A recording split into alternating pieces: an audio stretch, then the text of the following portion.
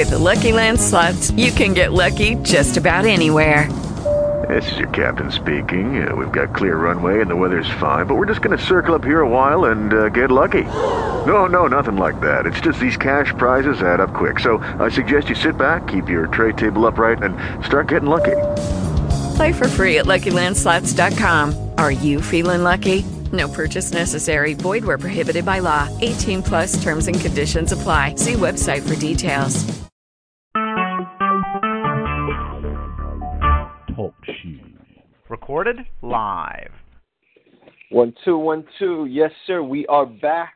Another edition of the GYGB Boxing Podcast. I am your host, Roberto Flack. We got my man, ROD, in the building. What is good? What's going on, my man? How's everything? Or let me do it to bust a rhyme. What's going on, my man? Yeah, man. So, we've been, we got some fights actually this weekend, which is kind of out of the norm so much is what we've been used to, at least like coming from last year into this year, where the last couple months have been kind of stagnant.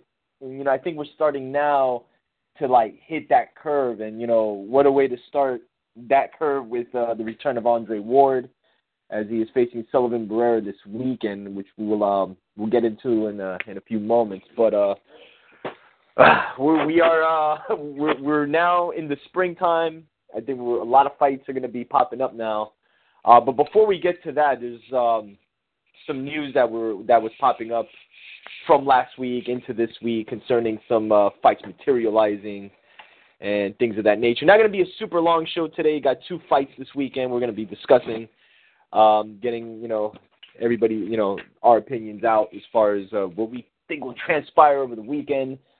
But with the talks of fighters looking for fights, one name that has kind of been at the helm of, when we talk about fighters looking for fights, there was a report today concerning Miguel Cotto. Now, there's, for the last few weeks, there's been talks about names such as Ruslan Provatnikov, names such as James Kirkland.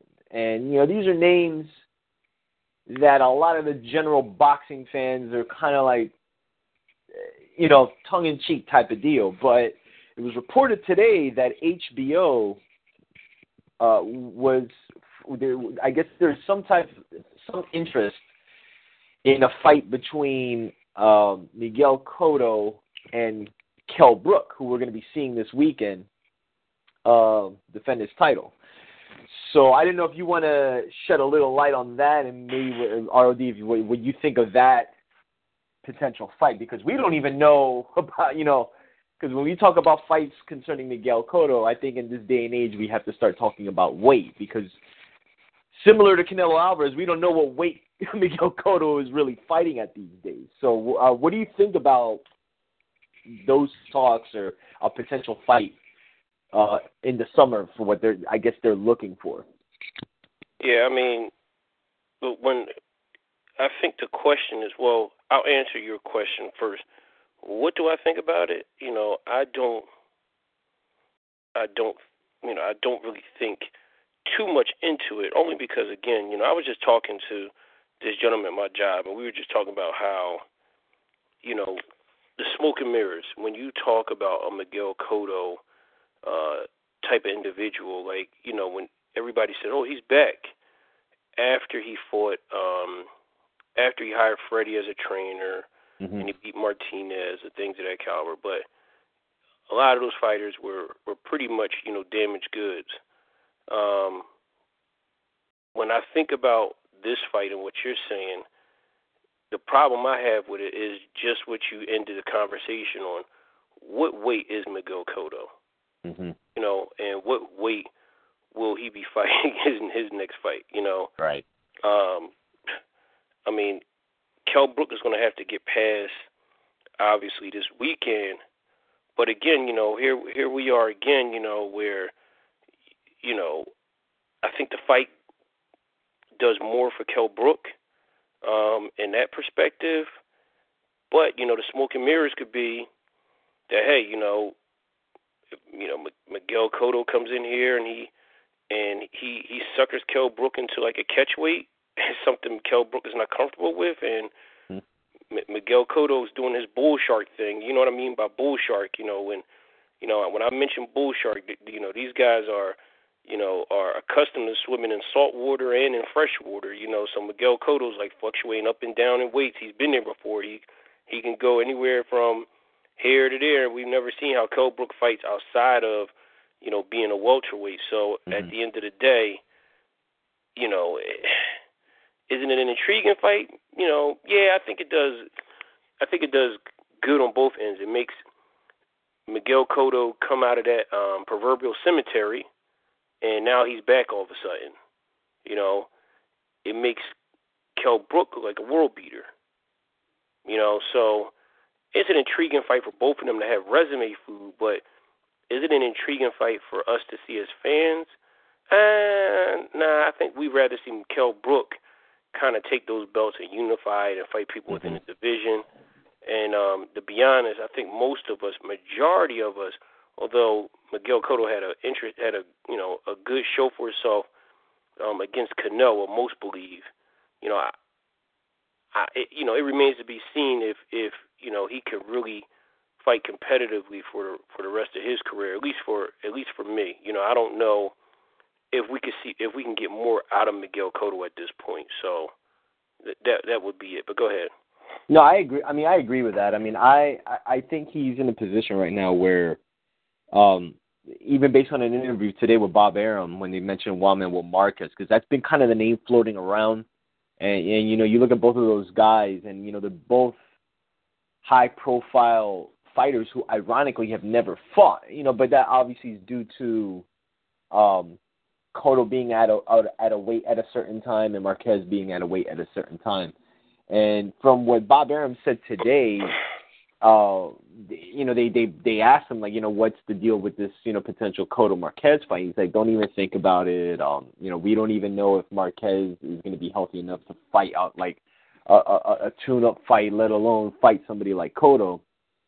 And I'm kind of starting to think that Cotto's team understands that now. And, I haven't really heard them talk about Marquez much.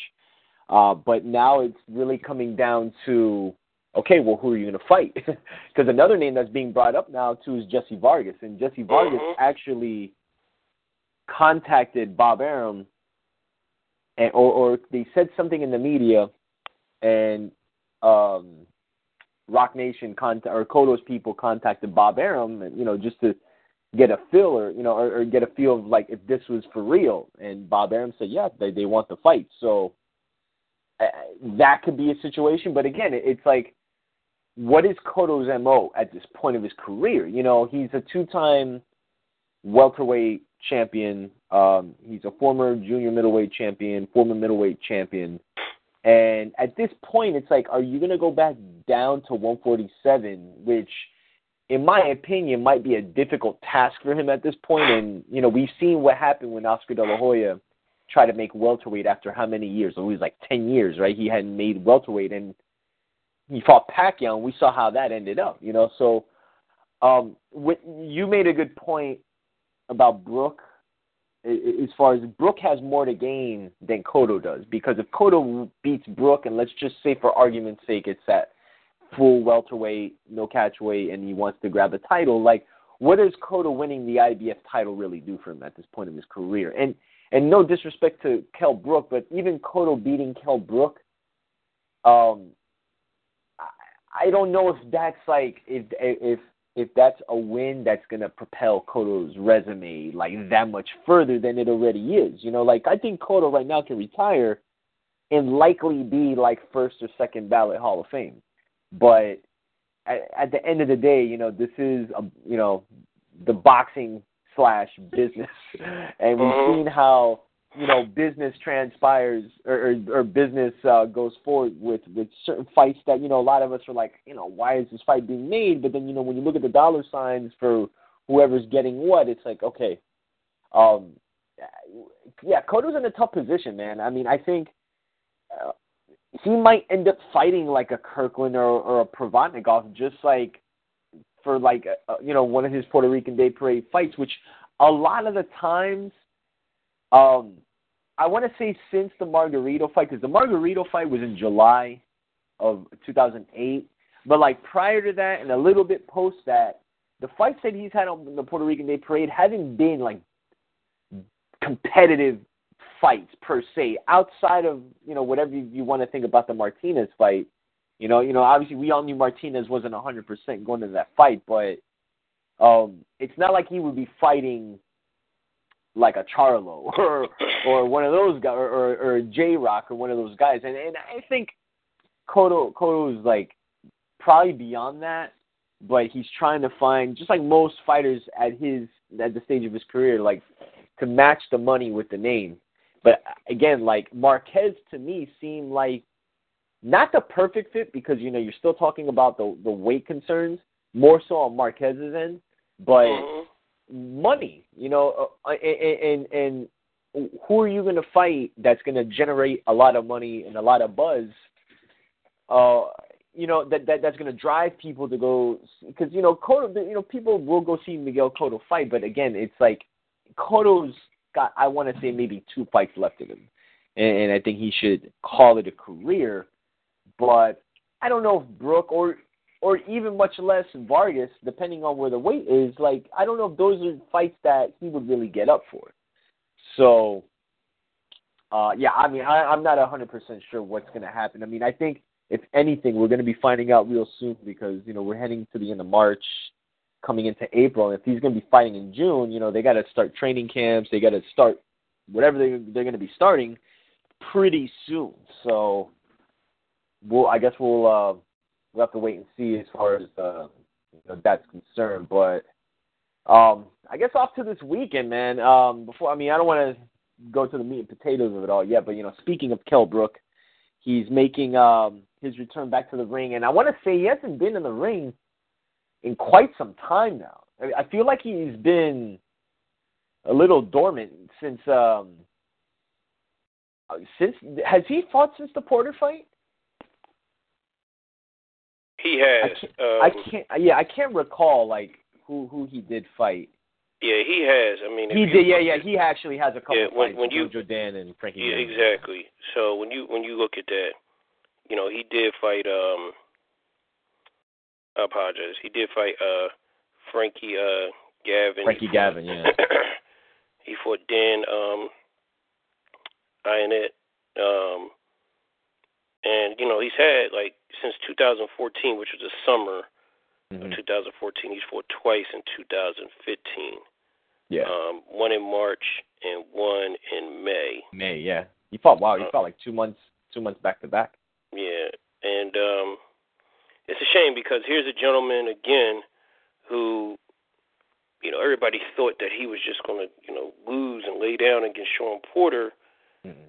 He has a good showing against Sean Porter, and his phone's not blowing up. Everybody's like, let's put the call in and let's send the call right into voicemail, because, it was a situation where he pretty much, despite what everybody thinks, despite what excuses they may bring up, which is fine, Kell Brook put on a show against Sean Porter, and Sean Porter was scaring a lot of people. I mean, here was a guy that basically dismantled Paulie Malignaggi for the most part. It's not really easy, but like he beat him pretty bad. He was beating people bad. Like people were like running the other way. So when he did that to Sean Porter, if you think about it, his phone did not ring at all. As a matter of fact, when he was calling people, I believe his phone, a lot of people were sending those calls in a voicemail. And the only reason why I say that is because he was a champion. He wanted to unify the belts. Forget Floyd, because Floyd was, at that point in time, we knew that Floyd was going to be on his way out. Yeah. And he was going to, fight the Pacquiao, and then, like we said, do the last day of work thing and not have a hard assignment. So there were other people that Kell Brook was willing to fight. And, some of our other alphabet champions that did step up to the plate. And that, we can just it runs the gamut. But with that being said, here we are again, this weekend, and, he fights a man, Kevin Blitzer, and everybody's probably like, well, who's that? Who's that? Who's that? And again, here's a guy that comes in with 25 wins and 2 losses and 17 knockouts, and may not have as glamour as a resume or a name on it that we would like to see. Interesting enough, it seems like he's been fighting in Canada the whole time, and besides his last fight, which was in the United States, this fight is going to be in England. So, similar to Andre Ward here, who fights in Oakland, he's only out of his 20. This is going to be his 20. Let's just say his 28th fight, and this is the second one that's outside of the Canadian border. So, here's somebody that we don't know. But again, the reason why I bring this up is it really Kell Brook's fault? Yeah, it is his fault. He beat Porter. Guilty as charged. He beat Porter. Porter was kind of like the man at that point. They were like, oh crap, keep your women and children away from him. This guy's a killer. Then he goes and he beats Porter, and it's like, well, wait a minute. Oh no, we don't want any parts of this guy either. He may not be the killer as Porter, but this guy is kind of tactical with the stuff that he has. So let's kind of stay away from him as well. So again, I say that to say, all that to say is that we're here now because those phone calls were sent to voicemail, and it happened because Kell Brook did a pretty decent job of beating up Porter. And it's funny because you think about one of the big welterweight fights that's going to happen later this summer, and it's including Sean Porter, and you made a good point where it's prior to that fight. I mean, look, he went through Devin Alexander and Paulie Malignaggi, and more. I wouldn't have seen more so the Alexander fight where there were more people than not picking Alexander to beat Porter, and after coming off of that fight, he goes in and knocks out Paulie Malignaggi. Now, while mind you, isn't something to go run home to mom about, but not a lot of people have knocked Malignaggi out. Not even a prime Cotto at junior welterweight. So I mean, even with that being said, pat on the back, right? But then he fights Kell Brook, and that was kind of at least for me, it was kind of, okay, what does Brook really have? And it showed us, Now, did Porter have some moments in the fight? Yeah, but I think anybody who understands boxing would likely say Brook won that fight rather handily, But yeah, it's interesting that he's kind of like the black sheep of the ABC belt situation in at welterweight, because you got Danny, who's the WBC, you got Keith Thurman, and then you got Jesse Vargas, fine. But even with Jesse Vargas, you can go as far as to say, well, damn, you know what? He was getting beat by Bradley, almost knocked him out in the end. Then gets a title shot, due to circumstances with Bradley, dropping the title. Goes in there with who I thought was going to beat Jesse Vargas and Saddam Ali, a highly touted, you could say prospect, but I think he was already coming over that hump of being a prospect. People in the game know who Saddam Ali is and knew who he was even before then. And, a couple weeks ago, goes in there and stops him. So, every fight does change the perception of the landscape of the division. So, Brook, and maybe it's because he's in the UK and, that's just how things are sometimes. But, yeah, I do think that he's in a position where, I think either he or his management have to really make some major concessions to try to make these big fights, because I think coming off of, beating Bazir this weekend, if that does occur, he has to get in there with some of these big names, man. And, you think about, he said he wants a unification fight with Danny. I'd love to see that. Even a fight with Jesse Vargas, I'd love to see that. But they need to make those type of fights happen. I don't think he can really afford to keep if he wants to not only make the money for these big fights, but I mean really to get the recognition. And on top, he's an undefeated champion, which is, far and few between. So how do we get here? But think about what you just said. How did we, you had mentioned a name earlier, and it's funny. You had mentioned how Amir Khan. You had mentioned him, right? Well, in relation to, like not fighting Brook yet, yeah. Exactly. Now, again, this is what I'm saying, and I wanted to stop you there just so people can get an understanding. Here's a guy that chased Floyd down, kind of like stalked him. Everybody knew Floyd was on his way out. But Kell Brook has been begging Amir Khan to fight him. So, yeah, everybody's giving Amir Khan props for moving up and fighting Canelo. But, and I understand there's probably some money to be made there, but again, Kell Brook has no dancing partner. So now, again, here goes that triangle I was telling you about. The guy that beats the killer, and it's like, oh, I don't want no parts of this. Send a message to voicemail. It's just funny you said that because I was thinking about Amir Khan. But I'm sorry, carry on. No, yeah, I mean, I agree with that. I mean, I think the thing with Khan is, like you said, I mean, I think it's a money grab. Is he going in there thinking he could beat Canelo? Maybe, but I think in a situation with Brook, he's probably looking at it like, well, I'm not going to get paid as much, and I'm almost guaranteeing that's why the Canelo fight got made so quick because they threw him a dollar sign, they threw him a figure he just couldn't turn down, and I'm hearing $7-8 million, and it's like honestly, it would probably be hard for me to turn down, even looking at a guy that may outweigh me by 20 pounds the night of the fight. I think the unfortunate thing with Brook, man, is that, yeah, he's kind of left out in the dust for right now. But I think if he wants to make a splash, not only in the UK, they know who he is, but especially in the United States, they got to try to somehow position him into, like, calling these guys out or getting there and saying, you know what, like, even if it's not Khan,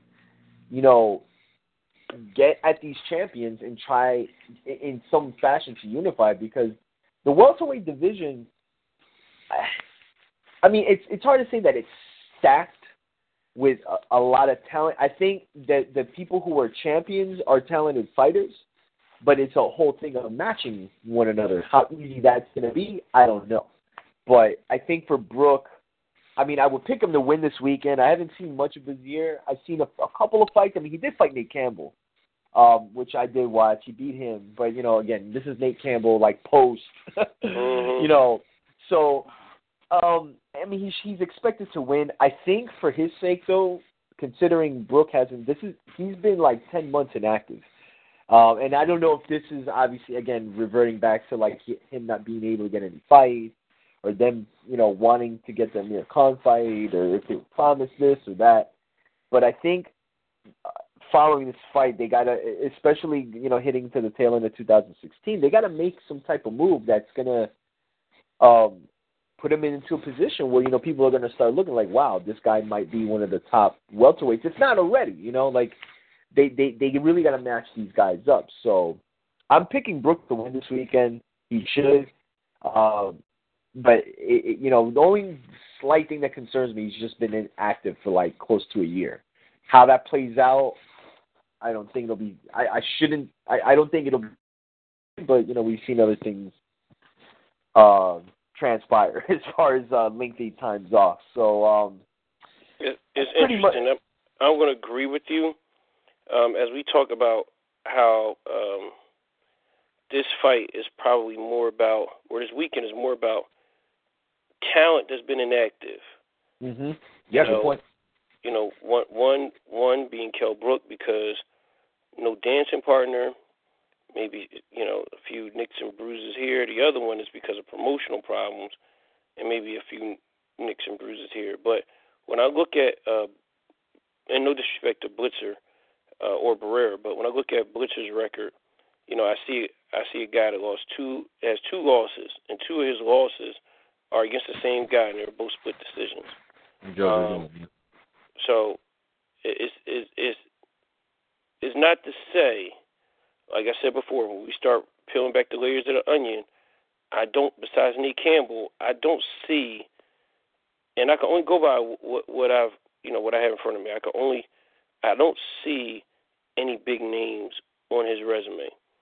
Doesn't mean that he's not good, but with that being said, we're talking about a guy in Kell Brook that people are just basically going north and sending the calls to voicemail to avoid. So with that being said, I don't see Kell Brook knocking him out, but I do see Kell Brook thoroughly dominating this fight and winning it in a split decision. Kell Brook is very, one thing about boxing, everybody says, oh, you keep your punching power, but, somebody like Kell Brook, man, reminds me of, the old school fighters, man. He's just going to always stay sharp. He's going to stay sharp. He's going to stick to his discipline. And whether it's 9 months or whether it's 2 months or 3 months, I think that he's pretty much going to be Kell Brook, and I don't expect anything less than that. Yeah, I agree. Well, on to matters at hand for this weekend, the main fight that we have been waiting for. The return of Andre Ward makes his return after close to 9 months absence. He was supposed to come back during the Cotto Canelo undercard, had I believe a knee injury, and is fighting a guy who probably was a better opponent than he was set to face back in November, in that of Sullivan Barrera. Now, a lot of people aren't familiar with Sullivan Barrera. He's a Cuban defect. Is training, ironically, with Abel Sanchez, who's Triple G's trainer. So there's that kind of little storyline as far as that's concerned. This is like you said, man. I mean, it's interesting you put it that way as far as the weekend of inactive fighters or popular, very well known inactive fighters. Well, in this case with Andre Ward, who's by some, I mean, Ring Magazine and ESPN have him at number 4 pound for pound, but some people even to this day have him at number 1. So again, man, I mean, we all know the Andre Ward story. I mean, he's been a fighter that even during the time of when Floyd was reigning as the pound for pound king, Andre Ward has always been looked at as the predecessor, as the guy to follow Floyd, into retirement, and he'll, hold that crown, because of the skill set, because of what he's already done and accomplished with the Super 6, and but he's obviously he ran into roadblocks with his former promoter, has had a couple of injuries that has made the last 4 years, or close to 4 years, like pretty inactive for somebody as highly touted as Andre Ward has been. So in comes Sullivan Barrera. Now, Sullivan Barrera is a fighter that, like I said, not many are familiar with. I've gotten a chance to watch a few of his fights. I will flat out say this is Andre Ward's fight to lose, in the sense of, he should have this in the bag. You know what I'm saying? I mean, if the only thing that I think would disrupt anything is if he does show major ring rust. Now, we thought that would maybe transpire back in June. Didn't really play out that way. He looked sharp. People will say, he wasn't really fighting anybody. With Sullivan Barrera, just like how you mentioned with Bazir, doesn't have a riddled resume of killers or top-level guys that you could say, well, you know what? He's gone through A, B, C, and D, and now he's fighting, the pinnacle. On the other flip side is this is Andre Ward's official first fight at a full light heavyweight, which is another storyline as it pertains to his potential future, when we talk about Sergey Kovalev. So this is kind of, would you say, a dress rehearsal for what could be later in the year a mega fight. Andre Ward, man, I mean, ROD, man, I mean, I know you're a big fan. I'm a big fan as well. I'm excited to see him back in the ring and seeing how he looks now after, the injury that he suffered, and now with the mind state of saying, you know what, and this is a position he hasn't been in a really long time, is looking. You don't want to look ahead, but at the same time, Andre Ward is in a position now where it's like, wow, he's trying to position himself into the biggest fight of his career, but at the same time, how's he going to look Saturday night? So, I mean, what do you expect out of him in this fight? Well, I expect Andre Ward to have some periods of, filling out his man a little bit more boxing, only because of the inactivity. But we got to remember, man, inactivity, when you're talking about the life of an athlete, and this is a double-edged sword, so I just want to put this out there. This is not like what we call Michael Jordan inactivity. And let me clarify it.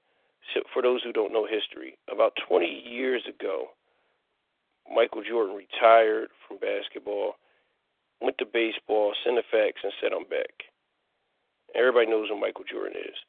Comes back from basketball, insert him right in the playoffs, and he looks horrible. Mm-hmm. Not like the Michael Jordan we know and love. Right. So what hurt him was the inactivity. Why did the inactivity hurt him? This is the greatest basketball player to ever play the game. Why did it hurt him? Because he was playing baseball. He wasn't doing anything else. The one thing I could say about the inactivity we're talking about with an Andre Ward is you're talking about a gentleman, man, that's been kind of like boxing all his life, who's probably been undefeated for a very long time since he's been in the amateurs.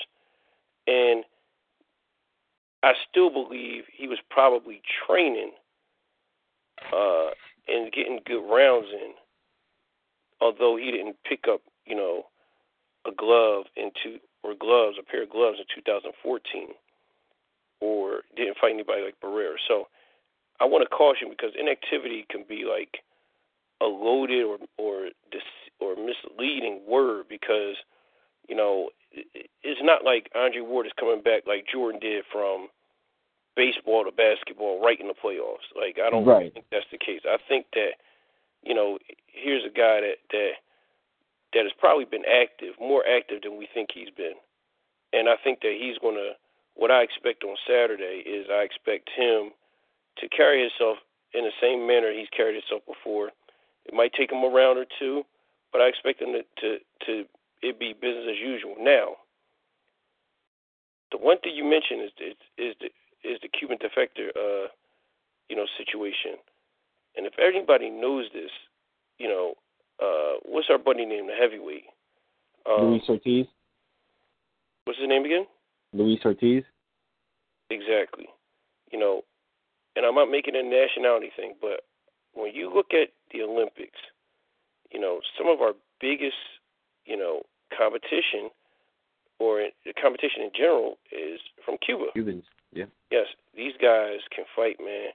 Although Crawford beat him, Gamboa was giving Crawford the business. Care what anybody say. He was beating him, but he was giving him problems. He was getting hit with shots. Yeah, heavy shots. Yeah, a lot of people, listen, Lara, another guy. Everybody talks about Triple G. Triple G wants no parts of Lara. These guys, man, are very. It's sort of like I said before. It's sort of like when we talk about basketball, we talk about the Dirk Nowinskis or the Sabonises. How you have these guys, that are just, or the Greek Freak, man. These guys that are just like tall and they have guard skills. They can shoot from the outside and they can put the ball on the ground. And why? Because these guys have been skilled and schooled at such a young age to think, and move like professionals, you know what I mean, and do things that we call, great, but to do it in a way where you say, hey, that position is not supposed to do this. You know, this position is supposed to do what you're doing. You know, and now, you know, Dirk is one of the all-time leading scorers. The Greek Freak is moving up there, and Sabonis is you know, a great, you know, in the Olympics. And I say that to say is that this Cuban boxing school deflecting class that we talk about has really been schooled really, really well. They know how to box. They know how to slug. They know how to move. Rigondeaux, perfect example. You know, probably one of the greatest amateur boxers ever. They, you know, these guys, man, can really fight. So this fight isn't as easy as we would typically believe that, because, you know, I'm a big Andre Ward fan. Right. And I don't think that this fight is easy for him, although I think it's business as usual. But if Andre Ward gets caught up in trying to fight something other than his fight, he could possibly lose his fight. I want to make that very clear. Because of what I just told you guys, you know, the Cuban boxers, man, they are very well schooled. What they're doing. Yeah, absolutely. Yeah, they're seasoned, and this is not anything. This is not Paul Smith he's going against. No disrespect. You know, this. You make a good point with that. That's kind of the thing with this fight, which when they announced who it was, like, I had seen Sullivan Barrera fight before they announced the fight, and when they announced it, I was like, whoa, okay. Because that, to me, is a leap from Paul Smith. But I think for Ward, and it says a lot about Ward, because, you know, Ward's a guy that wants to challenge himself. You know, and I think and it's the Super 6 or 7 thing. It's been that. I mean, you look at all the guys that he fought within, like a 5-month span each time or 6-month span each time. And he was fighting former champions to world champions and so forth, like every 6 months. The situation now, like Sullivan Barrera is a very, very skilled fighter. Does he have the resume to show it? No. But let's go back to Rigondeaux. Rigondeaux before Donaire didn't have the resume, though we saw the skill. It wasn't until, and this happens, and this is why boxing's so great, is because you really find out about a fighter when he gets in there with another top-level fighter. It always happens. You know, the cream always rises to the top. And I think for Andre Ward, it's a situation, I think, where he's, you know, to go back to the Cuban style. I think one thing that sometimes you see, and I'll probably exclude Gamboa out of this because he's kind of in relation to like the Rigondeaux and the Laras, even the Luis Ortizes, who in his last fight was more of a fighter that controlled the pace more than pushed the pace, if that makes any sense. Like, he's a very comfortable, like, he could get in a comfort zone, as opposed to, like, some people thinking he's just going to go in there and knock somebody out. Like, he really didn't do that to Tony Thompson, though Tony Thompson, you know, always like an awkward type of guy, you know, like not the easiest guy to fight. Not to say, like, he would beat you. It's just he's a difficult guy to fight, and that's kind of been, like, his thing throughout his career. With Andre Ward, I mean, he's been a pro for so long, and it's like the name of the game is adjusting, you know, and he knows how to do that. He's shown he knows how to do that. But has Barrera been in there with somebody that can do that? And what will he do to offset that? So, I mean, it's an interesting fight, man. I mean, I think it's an interesting fight because we know it's not going to be a slugfest type of fight. I mean, this is going to be two very skilled guys matching their skill, which is boxing. You know what I mean? At the end of the day, I mean, and I think even in the case for Sullivan Barrera, now a lot of people don't know this too, and I found this out today. Sullivan Barrera was the mandatory for Sergey Kovalev, one of the titles. He turned that fight down to fight Andre Ward. I don't know the full length as to, like, why he did that, but I mean, I found that rather interesting. But when you look at the size and the reach and everything, I mean, they match up pretty well. You know, Andre Ward's not a small guy. Even for super middleweight, I think he's like, is he like 6'1", something like that? 6'1", yep. 6'1", he's got a decent sized reach. I mean, Ward's not a small guy, man, which is I think why he'll fill into light heavyweight pretty well. But I think for Ward, man, I think he has to have a very solid outing, and I think really to maybe get some of the skeptics and some of the people who right now are writing him off in a fight with Kovalev. You know, in a fight that I still kind of look at 50-50 right now. That could change Saturday night as far as how he looks.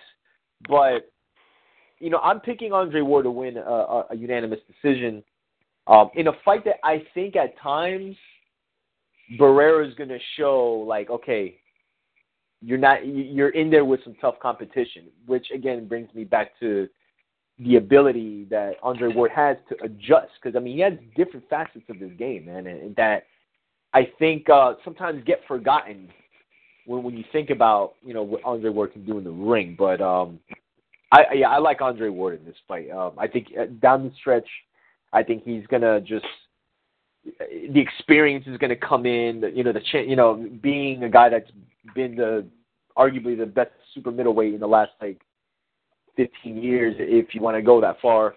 But yeah, I mean, I'm excited for the fight, man. I mean, I think this is a very good fight to gauge where Andre Ward is right now in his career, and really to gauge where he's at in relation to fighting Sergey Kovalev. Because I think at the very end of the day, whether people, you know, say, oh, you can't look past, you know, people are looking at this fight because of what it could lead to. I mean, I don't think there's any secret about that. And I did hear as well today that Sergey Kovalev will be in the building that night. So, you know, everything's already starting to get set up, but, you know, obviously Andre Ward has a task at hand Saturday night, and I can't wait for the fight, man. So I'm assuming, well, you already said you got Ward winning the fight, but are you picking by decision? I'm picking by decision. You know, when you think about it, man, I really believe that Andre Ward is going to be re-energized this weekend. And remember that word when we talk about motivation. I think that he has something to prove. Mm-hmm. I think that, you know, a lot of people have been saying this and that in him, but, you know, one of the things we do know is this guy can really hold his own. He can fight, and I think it's going to be on display this weekend. You know, he's going to try to prove that, you know, we're not going to miss Floyd, Manny, and a lot of these other guys by them being gone. I think that he's going to really put on Saturday, and it's going to be pretty good. I think it's going to be an entertaining fight, and, you know, like I said, what a way to come back, man, to get thrown right into the ocean. Yep. When you come back, and, you know, don't be fooled. You know, this guy's 32. A lot of people may look at it. Yeah, he's 32, but again, you know, he's from that Cuban boxing school, man, and where age really doesn't mean anything, and all that experience, man, means a whole lot. So I'm picking Ward by unanimous decision. Too many intangibles, too many tricks to pull out the hat. Yeah. And you know, we'll see how it works out. You know, but again, I'm basing this on the Andre Ward that we know and love. You know, now if Andre Ward goes in there trying to be, you know, Mike Tyson or Edwin Valerio, then, you know, you know, that's something that we're not really, you know, counting on. But other than that, man, you know, only thing I see the difference is that power, you know, would go to Barrera. But other than that, you know, defense, experience, speed, craftiness, you know, intangibles will all have to go to Andre Ward if you're going to look at it on paper. Right. Definitely. Yeah, I got Ward winning that fight. Like I said, like you said, I think it's gonna be an entertaining fight. Not a slugfest, but I think for the boxing pundits, I mean, this is, like I said, two very skilled guys going at it. One guy being the more experienced, Ward obviously, and then with Barrera. it's interesting because it's like I said, I've seen Barrera fight, but certain fighters sometimes turn the notch up when they go up in competition. Some fall, and that's why it's, a fighter's really tested in a sense when they get in there with top level competition as far as not only physically but mentally how they handle adversity. Because Barrera is going to face it in this fight, and it's really going to be a test with him to see how he can adjust. On top of, interestingly enough, how Abel Sanchez gives instructions in the corner, as again, because people are going to be drawing the correlation as to well, what if Golovkin were in the corner? What instructions is he giving them? And so, though at the end of the day, it does come down to the fighters and instincts and thinking at the drop of a dime. But again, this is why Andre Ward is where he's at now. On the undercard, starting that card is going to be in very what I think could be, I don't know if a show stealer, but I think it's going to be a very entertaining fight, which is going to be Joseph Diaz and Jason Velez, a featherweight fight. Joseph Diaz is an up-and-coming fighter. He fought in the Olympics as a bantamweight. He's making his debut on HBO, and I believe he's a Golden Boy fighter. And he's going to be fighting Jason Velez. And, I've been hearing a lot about this kid. Seen him fight a few times, but, they're trying to give him the push. So that's going to open up the card. So that should be an entertaining fight at featherweight. So that's pretty much the show for this week. Next week, we'll be talking about, the outcomes of both fights. And then we're going to be doing the preview of Adrian Broner versus Ashley Theophane. That is taking place, ironically, on April Fool's Day. So, when I saw that, I was like, "Wow, they can't." Right. And I don't know if you got a chance to see Broner's antics on. Well, I think you tagged me on one, and my man tagged me on another. The whole little Walmart incident, and then he did another video where he was standing. He was trying to be a maitre d' at a restaurant, and bringing people in, giving them menus and stuff. So it's you start to wonder, all right, how serious are you taking this fight? Because, we talk about Broner, it's weird. And we talk about, Broner's the WBA champion. That kind of gets lost in the midst of things where when we talk about the 140-pound division, we talk about Crawford and Postel and Mauricio Herrera, who's fighting on the undercard of, I forgot who he's fighting. He's fighting somebody on the undercard of, it's not Matisse, it's somebody on the undercard of Cotto Canelo. Canelo Khan. I guess that's another thing too. They announced the card, the full undercard for Canelo Khan this week. We'll talk more about that. There's still time to talk about that fight. But next week we'll be discussing the fights, Broner versus Theophane, and then like I said, leading into April, man, and into May, there's a lot of fights coming up. There's even fights coming up in May. Concerning Austin Trout and Jamal Charlo, or Jamal Charlo, which is going to be IBF title fight. So there's a lot of fights, man. So we're getting into the thick of things for the springtime. So make sure to tune in to HBO this weekend. I believe Showtime is going to be showing the Kell Brook fight, which will take place at 4:00 in the afternoon, and likely they'll replay later on Showtime. So that's our show for this week, man. Anything you want to end off with? Before we wrap up? Yeah, please tell Shane Mosley not to come back. Oh man, I know you saw that link today where Roberto Duran's apparently training him. Oh my goodness, man! Please. Oh boy. Yeah. Please. Remember the song Nas had, Trapped in the 90s? Oh, well, you mean the lead song on Life is Good? Yeah. Yeah. I feel like sometimes, man, our fighters are trapped in the 90s. Well, for Shane, it's literally because that's when he was in his, at 135, it was 98, right? 99, right? Yeah. Wow. That's crazy. That's crazy. You had a great career, man. It was awesome. Let that thing just marinate. Yeah, man. They're talking about a title fight. Mm-hmm. Who's he gonna fight? which kind of worries me when I start to pick and, when I think of guys like, Danny Garcia and all these other guys that don't have opponents. I'm like, oh, please, God, no, please. Please.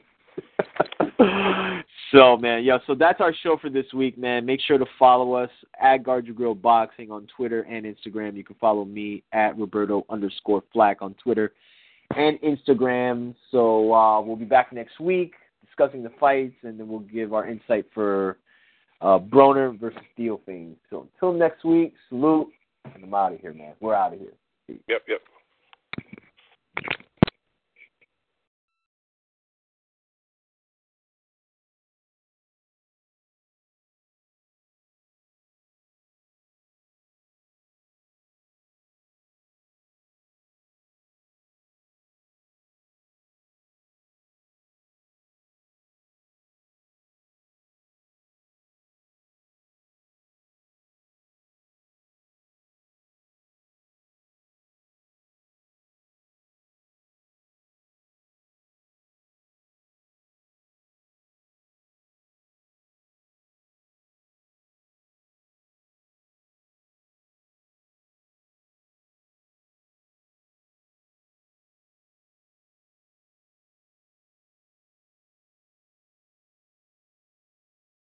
Hello, it is Ryan, and I was on a flight the other day playing one of my favorite social spin slot games on ChumbaCasino.com. I looked over at the person sitting next to me, and you know what they were doing? They were also playing Chumba Casino. Coincidence? I think not. Everybody's loving having fun with it. Chumba Casino is home to hundreds of casino-style games that you can play for free anytime, anywhere, even at 30,000 feet. So sign up now at ChumbaCasino.com to claim your free welcome bonus. That's ChumbaCasino.com and live the Chumba life. No purchase necessary. VGW. Void where prohibited by law. See terms and conditions. 18+.